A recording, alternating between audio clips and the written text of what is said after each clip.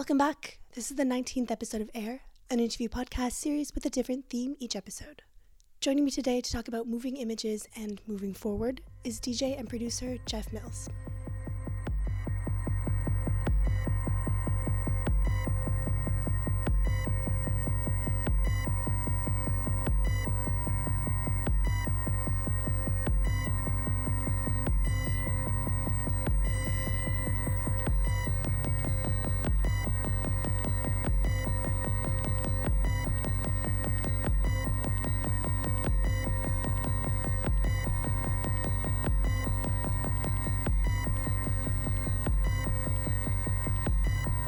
Jeff needs little introduction. Having got his start in Detroit in the 1980s, he's considered a luminary in electronic music, recognized for his contributions not only in techno, but in classical music and in cinematic composition. In this conversation, Jeff discusses his work in film, his album Sight, Sound and Space, and his eternal quest for the new.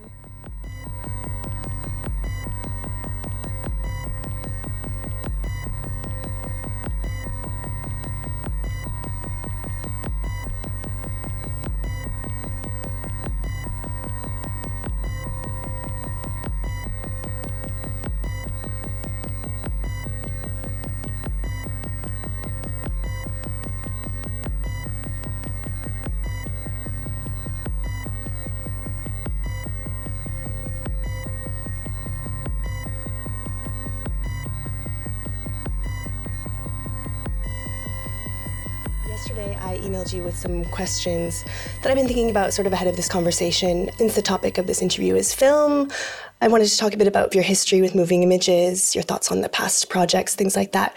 But your reply was that you don't want to talk about the past and you'd rather focus on the future. So I'm wondering, how often do you think about the future? Most of the time. And the reason why I wanted to is because collectively, in hindsight, thinking back about all the interviews I've done over the recent years, there's been very little attention to where the genre of electronic music is headed. What are the things that we might see as a result of what we're doing today? There's very, very little attention to that. And also because of the internet, social media, you can go back to find much easier now, within seconds, what someone said, what quotes were about particular subjects. It made sense when there wasn't the internet, that you had to kind of keep repeating because press and media was very territorial. But now, someone from Japan can just type in certain words and certain name, and there you have it. What I believe we don't talk more about, and that is actually really important for everyone, no matter what generation, is where we're headed. Why do we spend so much time doing a particular thing, and what are the things that might these things might lead to? Is something that we kind of avoid, and so I thought maybe this might be an opportunity to really express at least the way I'm seeing things, or a certain group of people are seeing things, or what we're working toward. And so how do you reconcile these kind of ruminating thoughts about moving forward with your search for something new? I mean, in my mind, I think it kind of depends on you actually moving forward, like actually having these thoughts lead somewhere. Well, I think that looking at the genre of electronic music and looking at the things that have been done, looking at the body of work, looking at the body of musicians and artists that are in the genre, knowing a little bit about what they're currently working on and working towards, looking at other forms of music and looking at how they're structured and what classical musicians and classical composers and arrangers, how it's structured, what they've achieved, where they're headed. Jazz, same thing. Rock, same thing. Gospel, same thing. Reggae, same thing. It is my opinion that we have some catching up to do in electronic music. There are too many things that we haven't explored, too many things that I think that are quite crucial. Like what? For instance, in electronic music, strangely, we don't make music that displays the musicianship of a musician enough, I think. In other words, we have very little chance to see what a solo is.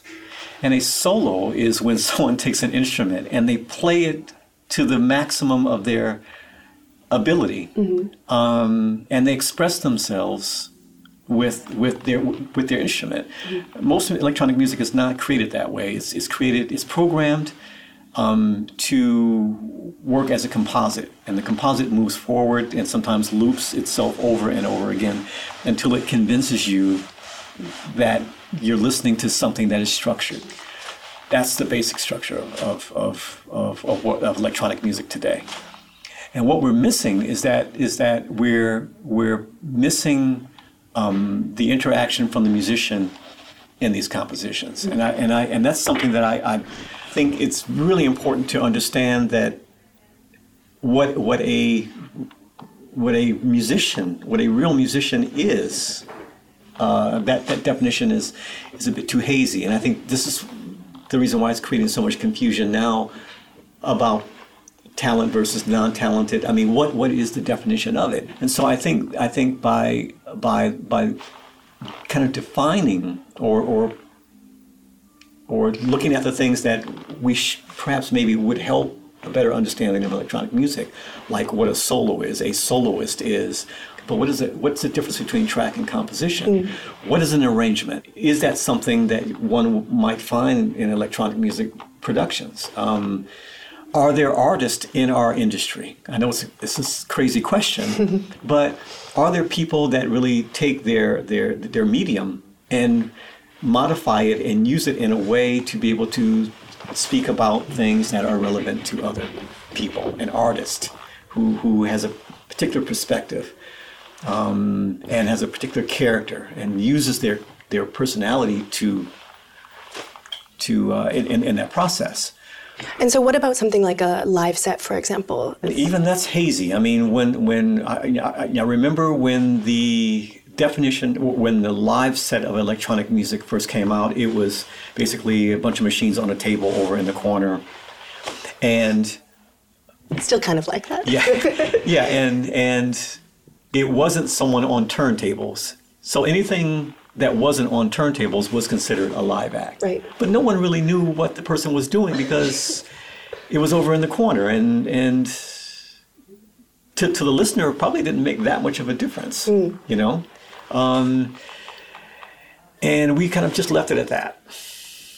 So it was never really determined if you do something with your fingers on an instrument. And then the technology came where it mixed what a DJ is supposed to do with musical equipment, and that confused it even more. So, and then I think we just kind of left it. We just what is the value of a live set? So what is the definition of live? We could achieve a lot more, I think, if we just kind of defined some of these terms into what people can recognize and see. And when we do that, then we can speak to other genres. But I think right now we're not able to speak to, I'm not convinced that we're able to speak to them. And so what is one way that you feel you have moved forward in the world of electronic music recently? Do you think that in the moment that we're living in now, there are really any like completely new ideas to have? I think that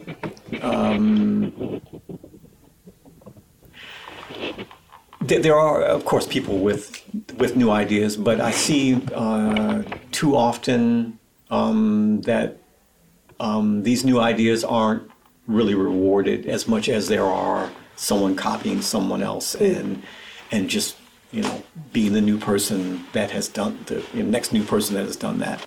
I'm not. If I were asked, is electronic music an innovative form of music, I probably would have to say no. Is it a cutting edge form of music? The answer probably would have to be no, collectively as a whole. Right. Do you think that it was at one point? Yes. it was. And to the point where more people were copying than actually being innovative. And that probably happened really quickly in the mid-'80s, somewhere around there. Yeah, for a short period of time, maybe, yeah, we were. Talking about your film soundtracks, just in this respect of moving forward, why do you choose old films? Like, why not create a whole new film or a new video or some kind of clip to go along with it that's completely new? Yeah, because I have been mostly approached by film organizations with a commission. So they have an idea to pair me with a film for a certain event or something like that. So these things kind of fall into my lap, and I try to make the best of it. Would you want to make your own film? Yeah, and actually that's the medium that I'm kind of I have an eye on, and it was a medium that escaped electronic music because when it first evolved in the early '80s, it wasn't for all the genres. It was just really mainly for rock. Yeah, I'm speaking of like MTV. Yeah. And by the time electronic music really emerged with rave culture in the mid '80s, it was pretty much considered. It was pretty much that you. At the time, I think you had to spend something over like at least over $100,000 on your video to even be considered for MTV at that time. Wow. So you had to, no matter what the idea was, you had to have a budget of over $100,000. And that doesn't even really determine if it's good or not. You can spend €1 million on it. Right. So that excluded 99.99% of all independent labels, and so so some of us, I remember, were trying to make our own videos, and of course there were other like VH1 and Viva. There were other smaller stations, that were programming, but eventually the idea of moving images and film in electronic music had just become lost. I think people just gave up. And then came the internet, and I think by that time, people that probably could have created videos of their work and got into moving images and got into music, I think had just got lost. People's ideas were their eyes were just on something else. But I know, and I remember that this was something that a lot of people were wishing to be involved in, but just didn't have the opportunity. So now it's a little bit different. That you can make something, post it on YouTube, and people might have a better chance to see it. And so I still don't think that we really use that medium as much as we should, actually. Boiler Room, these other type of streaming things have shown us that if you have something that's interesting, people will watch it. And so now it's really up to the artist to now create. And so I'm looking at video, maybe more rather than film? Well, not with film, but not of someone else's work, not of Fritz Lang, but something that comes from electronic music, and something that we understand, and something that is an extension from when we go to a club and we leave the club. This is connected to that, but we're not dancing, but we understand it. It there has the same message, and so I'm looking at that really closely and kind of testing and working on some things now that maybe next year you'll be able to show. So last time we spoke for the talks in 2015, we were talking about your film soundtracks, and you said that you feel these kind of modern electronic compositions give the idea a new life. You said these films have very universal ideas behind them, so to only expect to experience it in one way feels a bit unnatural. Can you talk a bit about that? Like, do you think that change is always welcome in that sense? Sometimes yes, sometimes no. Sometimes you run into purists or people that, don't want to see that. They don't want to change anything. It's perfect the way that it is. And then at times the opposite. And it depends on, really what the subject matter is. Metropolis was a hot topic. Because it's such a famous film, and it's a national treasure, and it means so much to so many people that to have a new soundtrack to that was a touchy. I knew that from the very beginning, from when I was working on it, which is the reason why I did it, because I thought maybe it would get the most attention. Yeah. Working with classical musicians and working with orchestras, some musicians are not happy about the situation. Some are very happy about it because.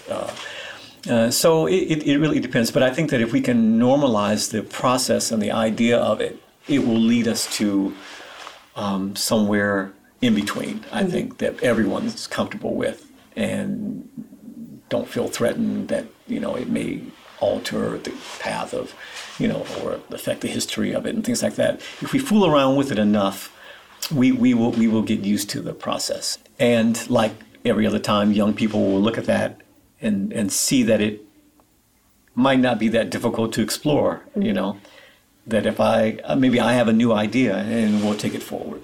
So do you hope that one day artists will come along and give new life to your music or your ideas in the same way that you've kind of done for these films? Yeah, I think to date I've released almost about 70 albums. Most of the albums are about either space or time travel, or something happening somewhere else. And I think out of those 70 albums, I would imagine that someone should be thinking about revisiting some of these subjects, Alpha Centauri, for instance, or maybe Planet X or something, or being lost in space, or in their own way.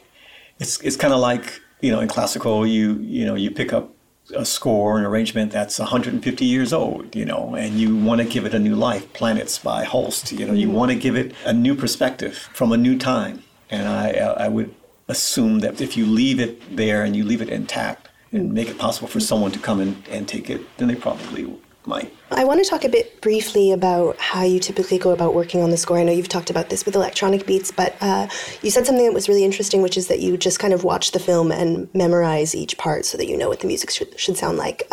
Can you just tell me a bit about that process for you? Well, yeah, I mean, it comes, well, I'm able to do that because I think probably what I learned from being a DJ. So you learn how to look at someone or a situation, and you read it to come up with some idea of how to take the situation and move it forward. So, the group of four people over on the side, or the girl in the front, or the tall person in the middle, or why so many people are under one strobe light, kind of gathered, bunched together because they want more of the effect. Over near the speakers, I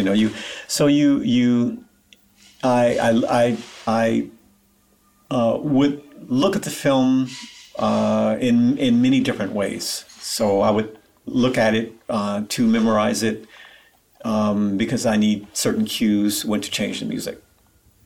I look at it because I need to and learn the film because I need to find a way how the music is going to fit, which character is it going to play towards in that scene? Is it going to play towards the bad guy or towards the kind, good person? Mm-hmm. Is it going to play towards the woman or is it a masculine or feminine thing? Is it something that's kind of distant and in the back, like fly on the wall? Mm-hmm.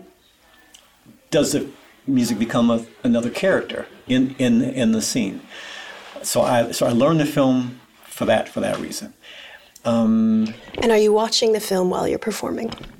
Yes, I'm watching for the cues. Yeah, and knowing when to change it. So I know the film back and forth. I know the film just by cue words, and as a result, I can modify the film because I know what scene I'm coming from and what scene I'm going to. I know when Fritz Lang made the edit to go here and there, and so. It helps a lot. So a couple years ago, you did the live soundtrack for Symphony of a Great City. And personally, when I was watching it, I honestly felt like it was like an acid trip. Like you have all these kind of repeating images of like trains going by and people walking by and things like that. And it felt very surreal when paired with the music. Is that something that you were thinking about? Black and white films, because we don't see in black and white, so we see in color. If it were in color, you might not have felt that way. Right. But when we see things in black and white, it feels like it's another time and space. I also look at the fact that it's colorless or in black and white, and the music often is shaped by that. So it is not colorful music. It's very simple, and I express it in very slight ways on either side, so that it rarely kind of moves. It blossoms out into a colorful type of. I keep it for the more color films that I worked on, like Fantastic Voyage and a few other things. The music is more. It has more. It's more floral, I guess. So I actually watched a clip of it, the silent version, as I was preparing for this, and I was really shocked that it seemed like a completely different movie to the one I'd seen. I think. How do you kind of explain that transformation, I guess? Well, I think the music. There's certain parts of the film where electronic music really addresses the scenario much more. The sounds and the textures of analog machines and the precision of a drum machine and all these things. And then some parts where it doesn't fit so well. I mean, comedy. I don't think that isn't something that. I learned this working with Buster Keaton. I mean, it's really about the melody and the chord structure. You really, and so. But it's you do the best you can, and you just try to create a good example of how someone might be able to take that and kind of run with the idea. And so tonight you'll be performing the score for The Woman in the Moon, which you've performed before. So just in the sense of talking about giving new life to these ideas, how does your performance tonight give new life? Will it be different than previous performances, or does the new idea kind of come into it because you're in a different setting with a different audience? Well, I mean, the soundtrack has been made for quite a while now, and out of all the cinemixes that I've done, I do this one the most, and the live performance soundtrack is different from the one that we released. Right. There's more music to it. Actually, the album is an abbreviated version of this score tonight. So you'll hear much more music. A lot of the new music is it's used in various ways. So it's not always soundtrack, but sometimes it's just atmosphere type of sounds that kind of carry or kind of stay back of the characters, Before we started recording, you were talking about it's an outdoor screening, so you'll have the moon kind of alongside you, which I think will add to the atmosphere. If we're lucky, we can see the moon only 4 days away, but the film is really, I mean, it's really an interesting film. I mean, at the time when the film was shown, the audience, I think probably most, if not all the people in the audience, had never seen the lunar surface in that way. And they had never understood what a spaceship and what it looks like and how it's moved and many different things. And so it was really the first time for them to see such things on the screen, almost 100 years ago. So, do you think that the reaction will be different, but do you think now that we've seen so much of the moon, do you think that people will have a different reaction in that sense? I think that when you realize that what we're seeing were where some of these ideas came from. For instance, NASA still construct and build the spacecraft standing up in this huge, massive building, and then it on tracks. It moves out from this building, a long 24-hour journey, very slowly to the launch pad. 24 hours, really? Yeah, it takes 24 hours to move this thing out on this launch pad. And then the capsule, the spacecraft takes off. This idea was introduced in this film. Even the countdown from 10 to 9 was Fritz Lang's idea. Really? Yeah. Wow, I so, had no so idea. the countdown comes from this film. Launching in water, liquid, was introduced in this film. So many things. I mean, wow. Yeah. I mean, it's just full of things that that NASA is actually have learned from this film, and that you're actually doing now. I know that you chose to score Metropolis after having a discussion with some people in Berlin about why we don't hear electronic music in cinema. Why do you think that is?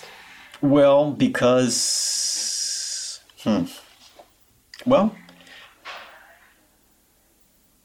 I think my feeling was that people weren't expecting that to happen, and they would not probably try to do something like that because there might have been an understanding that here, if you do one thing, you should probably stay in your lane. Mm-hmm. You should not try to move into art if you are a musician, and if you're art, you should not move into being a musician. And you should pretty much stay, because I think we're in Europe, and I think that generations they pass down their craft, and you stay. Americans, we're not quite like that. The average American has, 6 jobs by the time they find the one that they really want. Mm-hmm. We move numerous times around the country before we find the place that we really want to live and retire. We change our minds much more. We have so many chances to start over again. If you screw up in one business, after so many years, you can start over again. If you go bankrupt, 7 years, you can start all over again. And so we have a system of not really knowing what lane we're supposed to be in. And so I didn't care, I wanted to make music for a film, and I wanted a famous film. And I just said, okay, that's going to be the one, and I'm going to start doing it. No one has to know.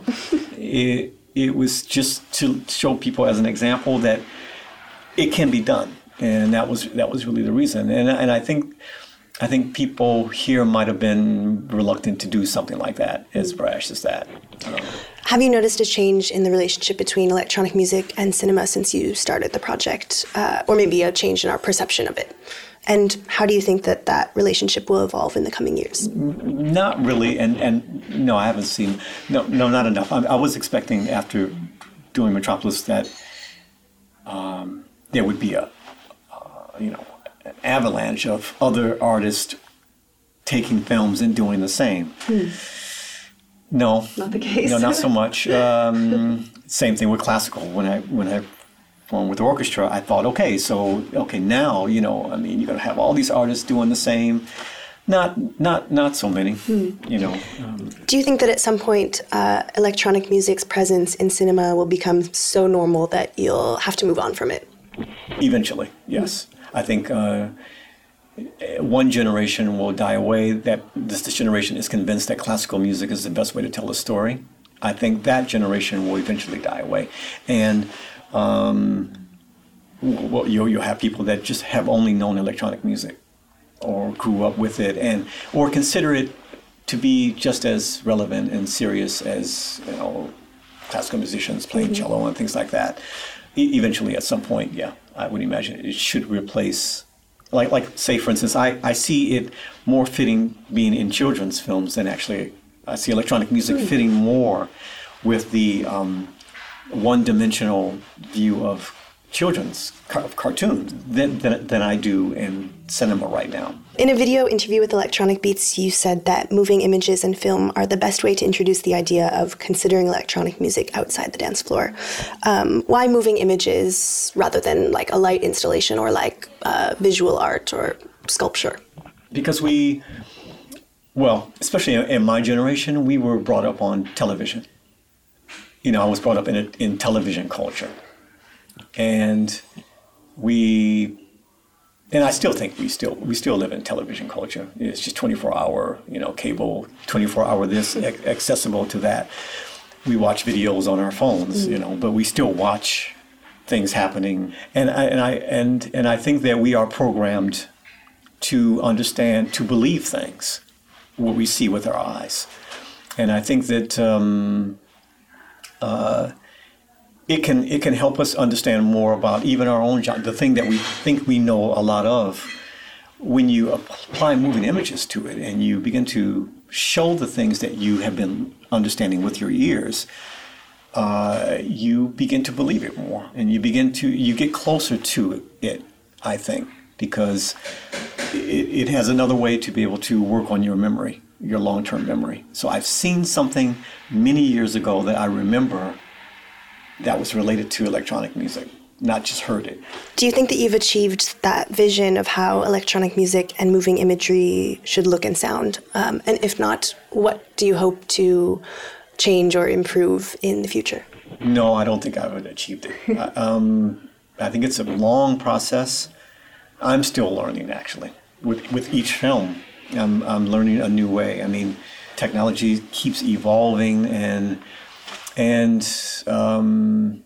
for instance, like recently, I bought a lot of percussion equipment, instruments, and put these things in my studio. It was always synths and drum machines and electronic things that you plug in, and I just thought, why don't I have percussion? I mean, I used to be a drummer, and why don't I have like congas and bongos and cymbals and wood blocks and all this? So I went and bought all this stuff, and it's changing the music, and I'm learning what I can do with my hands. I'm learning the limits, or I'm learning what things I need to make my wrists stronger and faster so that I can play certain things, and so I'm still learning of how to be a musician. So do you feel like eventually you'll add more things, or maybe take away things 10 years from now? Swap things. So I'll take some of the synths out and put more cymbals and things in, and then at some point probably that situation will change as technology comes in. I'll probably swap something else. I think you don't as a musician you never stop. Well, I think it's healthy to never consider that there aren't things to learn. I listen to a lot of jazz, to get an idea of where we might be headed, or at least the things that might make sense. If I mix enough with classical music, something's going to come from that. Someone's going to believe that there's this form of music that is a little bit of this and a little bit of that, and this is what I like when it's mixing these things together. And then someone's going to come up with a term for that, and that's going to be what some people are going to listen to in the year 2080.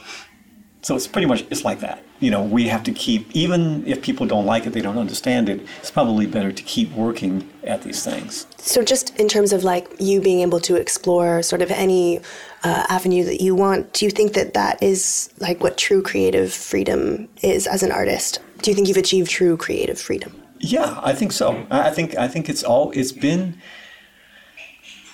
there actually from the very beginning. At times it just seems like we are prevented from doing something because what we want is something that some people have control over. So I want to be famous, but in order to be famous, I have to be on a major label, and their big budget puts me on everyone's cover of it puts me more in the. But freedom has always been there. I mean, you're able. With your instrument, you can do whatever you want to do. And so knowing that, and then you turn to what we have and you listen to it, it's not matching up, right? And so you have to conclude that, why don't I hear more different sounds? Why don't I hear more different perspectives in electronic music? And maybe the reason why that is because maybe the majority of the people want to have something that other industries or other people are controlling, and I have to make myself in a certain way to be noticed by them, to be picked up, to be carried on, and made into a Madonna or made into someone else, Michael Jackson, and I think that is the majority of a lot of music industries are pretty much like that. But freedom to do what you want has always been there. You told The Wire that around 2000, people were very fearful because of Y2K and things like that, and that you'd made an album based on that time, which marked this kind of beginning of your move off the dance floor. Can you talk about that time and why that was the push that you needed? From what I can see at the time, people were assuming that everything had been done in electronic music. There was nothing more to do, and that it had reached a point where it had toppled. It topped off, and the fact is that people were just not innovated enough, and I think that the press just wasn't working hard enough to find the people and exposing the people that were doing interesting things, and everyone had just assumed that that's it for electronic music, and I think even around the time some people had declared that it was dead.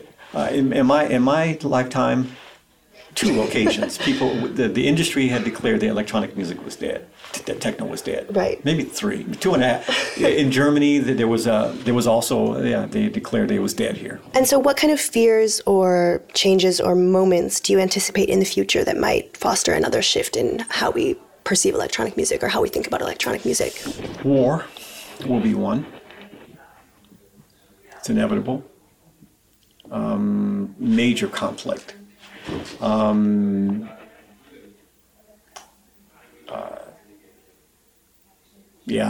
Some type of disaster. Environmental crisis. Environmental, maybe. yeah. Disease might be another one, and we may have to use music in another way to be able to inform people, the same way music was used in the 60s, to bring ideas and enlighten people to something that maybe a different perspective on a different way, a message from a different perspective. Electronic music would be probably something, if it lasts that long, if it lasts up to that point, we might be able to use it in another way. Is that your hope? I hope we never come to the point where we end up in it. But I see that it is a bigger purpose. I mean. Yeah, I think that eventually all music forms will form into one. That will happen when technology will make it possible so that you won't only be able to experience the result of what a musician does, but also the mindset and the thought process of what it took to get there. So, let me give an example. So, John Coltrane is driving along in his car, and he comes up with the idea of a love supreme. And he goes home and he sits down and his wife is there and he goes, look, I got this idea, and he comes out with this melody and I'm calling it Love Supreme. Mm-hmm. Goes to the record company, I made this thing, it's called Love Supreme, it's an album. Great, okay, let's press it up, let's do the whole thing, let's go through the whole process until someone actually hears it. We may be able to come to a point where you might be able to experience the whole thing. So not just the point where you're listening to what John Coltrane did, but what gave him the inspiration from inside of him, looking out, what might have given him that idea through religion to come up with this idea of Love Supreme. When that happens, then genres will it won't make any sense anymore. That you'll be experiencing not just music, but you'll be experiencing the things that create music itself. And that's when entertainment and art and being there watching contemporary dance and experiencing that will have a whole new, you'll be able to experience that from the dancer's point of view, from the audience point of view, from the choreographer's point of view, from the stagehand to so many different points that it will change the structure of what entertainment is. And that will mix with education. So you'll be able to understand what someone believed and many different things. You'll be able to live the life of a caveman, knowing the conditions of how they lived. So they lived in this cave, they went there to hunt, they hunted here, they killed this, they got water here. you'll be able to experience that. And that will mix with entertainment. Westworld or something. I don't know. But I mean, these are things that are perhaps maybe preparing us for a time where technology will mix these things together. And I think entertainment will dissolve, the segmented way of entertainment. I will have I can be you for a day, and you can be me for a day. That's entertainment. So I think that point will come eventually. And it will. To be honest, I don't really know what the world's going to be at that point, but I know that point will come. So you've talked about this a bit before, but in an interview of yours, I was reading that when you first started DJing and there was no video, it made it a lot more difficult for you to learn how to DJ because you had no kind of point of reference. Like you had to listen to these mixes and then reverse engineer it in order to figure out what the DJ was doing. When things like video and YouTube kind of came about, how did that change the learning process for you? Well, for me, I mean, I pretty much stayed pretty much the same. I mean, what I did as the Wizard back in radio days, not too much different from what I do now. I mean, it's pretty much my objective is to make the music as interesting as I can and make it as seamless as I can. So to make it so that it just flows, one continuous flow of everything, mistakes and and tricks and all types of things, and it flows along so that the listener doesn't have to be concerned about what I'm doing. And to be in front of a camera or to be in front of it, it doesn't make that much of a difference. But I can see that it has become really a main element in what a DJ is these days. To put your presence in front of a camera and then many people see that is part of what a DJ is now. I think that's great because eventually they should come up with many different ideas of how to be in front of the camera, and that will pull us more into the entertainment business. So you find an actor who can change his personality 7 times in 3 minutes. Mm-hmm. That's amusing to look at. That's where we're headed. How do you think that fits in musically? Well, it's the music is part of the entertainment business. There's no escape from it, and many people like the idea of being entertained. So you can't argue with that, right? There's low and high qualities of that. That's just the way it is. I wish we could speak more about music, more than the DJ that plays it. I wish that we could analyze what people have done and very important things that people have done already in the past that we should really take a look at, because that is really an indication of a pathway of which we could go. I wish we could do that more. I wish that we could analyze artists more, not just look at them, but actually really look at their life and look at what they believe, and to see if their ideas align with our idea. I mean, what if someone that you like believes something that you don't quite agree with? True. We don't know. We don't ask these questions because we don't want to explore that. But maybe we should be, because, do you really want to follow someone for 20 years that believes that, women should stay home and just have babies? Mm-hmm. I mean, what? Hey, so I'm just saying, okay? Because the tape is running. So I'm just putting things out there that maybe we should be looking at ourselves a bit closer. Do you think that film or a video is going to help with that? Like, do you think that that's a kind of medium that we can use to explore that side of ours? It's in front of our face more and more often now, and you see people are getting used to being in front of our faces. And I think those questions should arise. Mm-hmm. Who are you?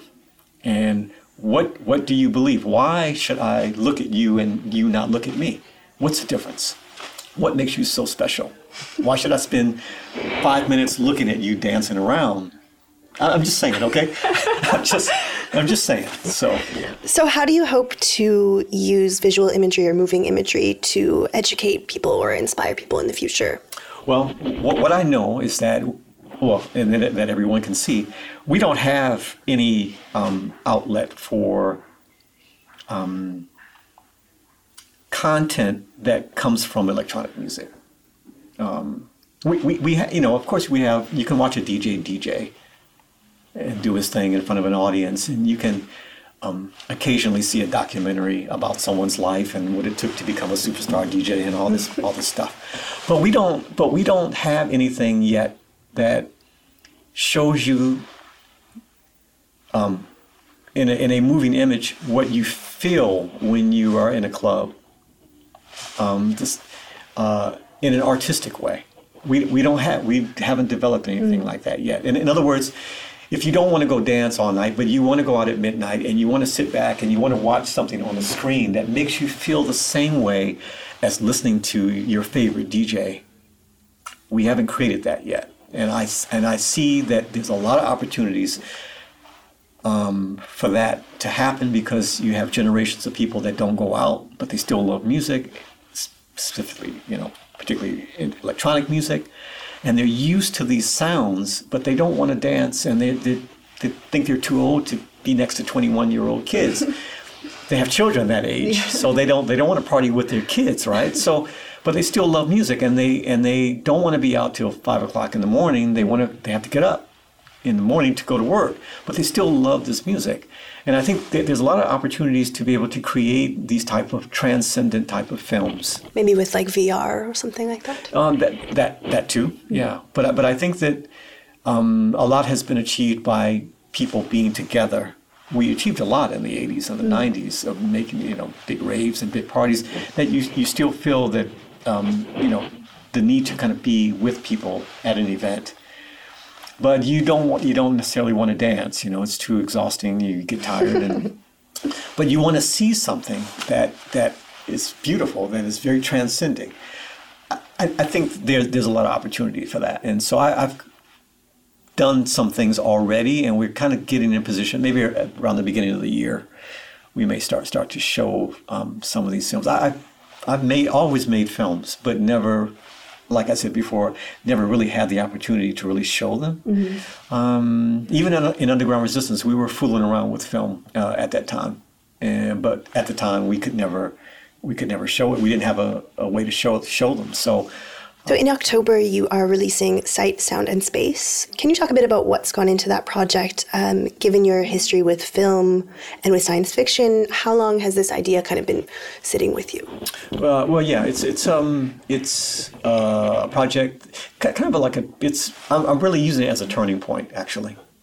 It first came about realizing how much music I had really produced, and I never really took the time to even count until I had to. And then when I looked at how many albums I had produced, and in such a short period of time, and how many compositions, 12 inches of things, I thought we need to, before we go too far, we need to release another compilation, and I need to go back into the catalog and to pull out and extract the things that maybe need a second chance, a second listen, that might give some people a different generation new ideas since they were released back in the 90s and things like that.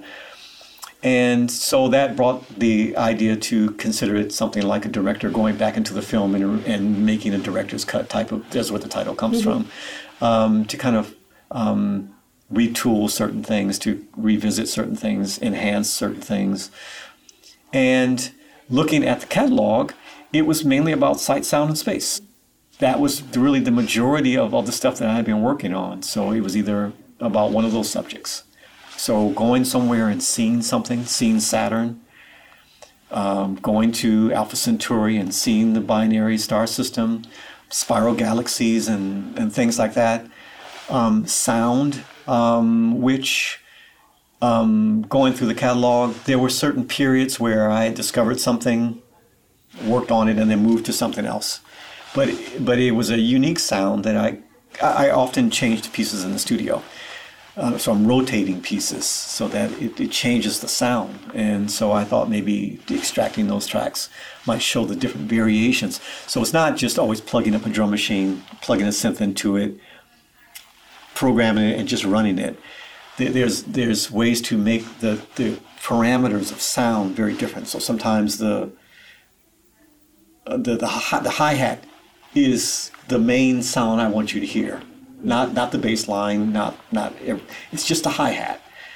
And so showing these different tracks that have these different parameters was one thing. And then space, which is the majority of the bulk of all the things that I've done with this with Axis. And so sort of talking about these different inspirations, I think I'm right in thinking that you have liner notes that kind of explain, is there a disconnect with, like, obviously you're not including these images or videos that have inspired you. So if somebody doesn't take the time to kind of go and look it up online or something like that, do you think that the music still works on its own? I don't know. Honestly, I don't know. Yeah, that's for the listener to determine. I mean, I really don't know how time is going to change and what people are going to be more attracted to. Hard to say. But if you don't put it in front of them, you don't have much of a chance. So I think these type of projects are kind of important to show how the music has changed throughout time. You know, the world had changed, and it changed the sound. Music industry had changed, and instruments had changed, and you can hear these type of things. I mean, for instance, in the early 90s, it was pretty much a regular option to begin a track by fading in the track. And I think it was that because DJs were better, more crafty wise. Mm-hmm. So you didn't feel bad about fading in the track, mm-hmm. because you knew the DJ would find where the one is and play it, without any problem. Eventually, as technology made DJs more dependent on it, the idea of fading in the track became too bothersome. And so the tracks now start on the one because it's easier for the DJ to be able to play it on the one and easier to cue it. This is a very small example of how the music has changed over the task. I mean, music used to have breakdowns in it, which would allow the DJ to be able to make the mix easier, mm-hmm. because the beginning of your next track was similar to the breakdown. That has been removed. So you don't have breakdowns in tracks anymore because DJs never really they didn't understand them, they didn't use them. And so now the audience doesn't know what a breakdown is. It's interesting, right? And they don't know what to do when the music breaks down. This was something that was common in the 80s and the early 90s. So when the music breaks down, that's when the music is really at its high point. That's been lost. How do you think that putting out a project like this is going to affect your music in coming years? Well, I'm using Sight, Sound, and Space as a like I said, as a turning point. The music that's in production and that we're producing now, it leans more towards electronic jazz style. So right now I'm currently producing 5 projects of that style. Wow. And so towards the end of this year, Axis, we will begin to regularly work with this, of course, with techno as well. Mm-hmm. But the production of this music is much more. The quality is much higher. You're in a big studio. You're dealing with musicians. You're mixing certain sounds together, analog machines and live musicians and percussion, and the productions are much more of a higher quality in terms of listening. The expertise, the sound engineer, the microphones that you use, the mix down that takes 2 to 3 days per track, all these things. So we are about to introduce another channel for this. So we're using this compilation as a turning point. And then so from this point on, we will explore a different type of music.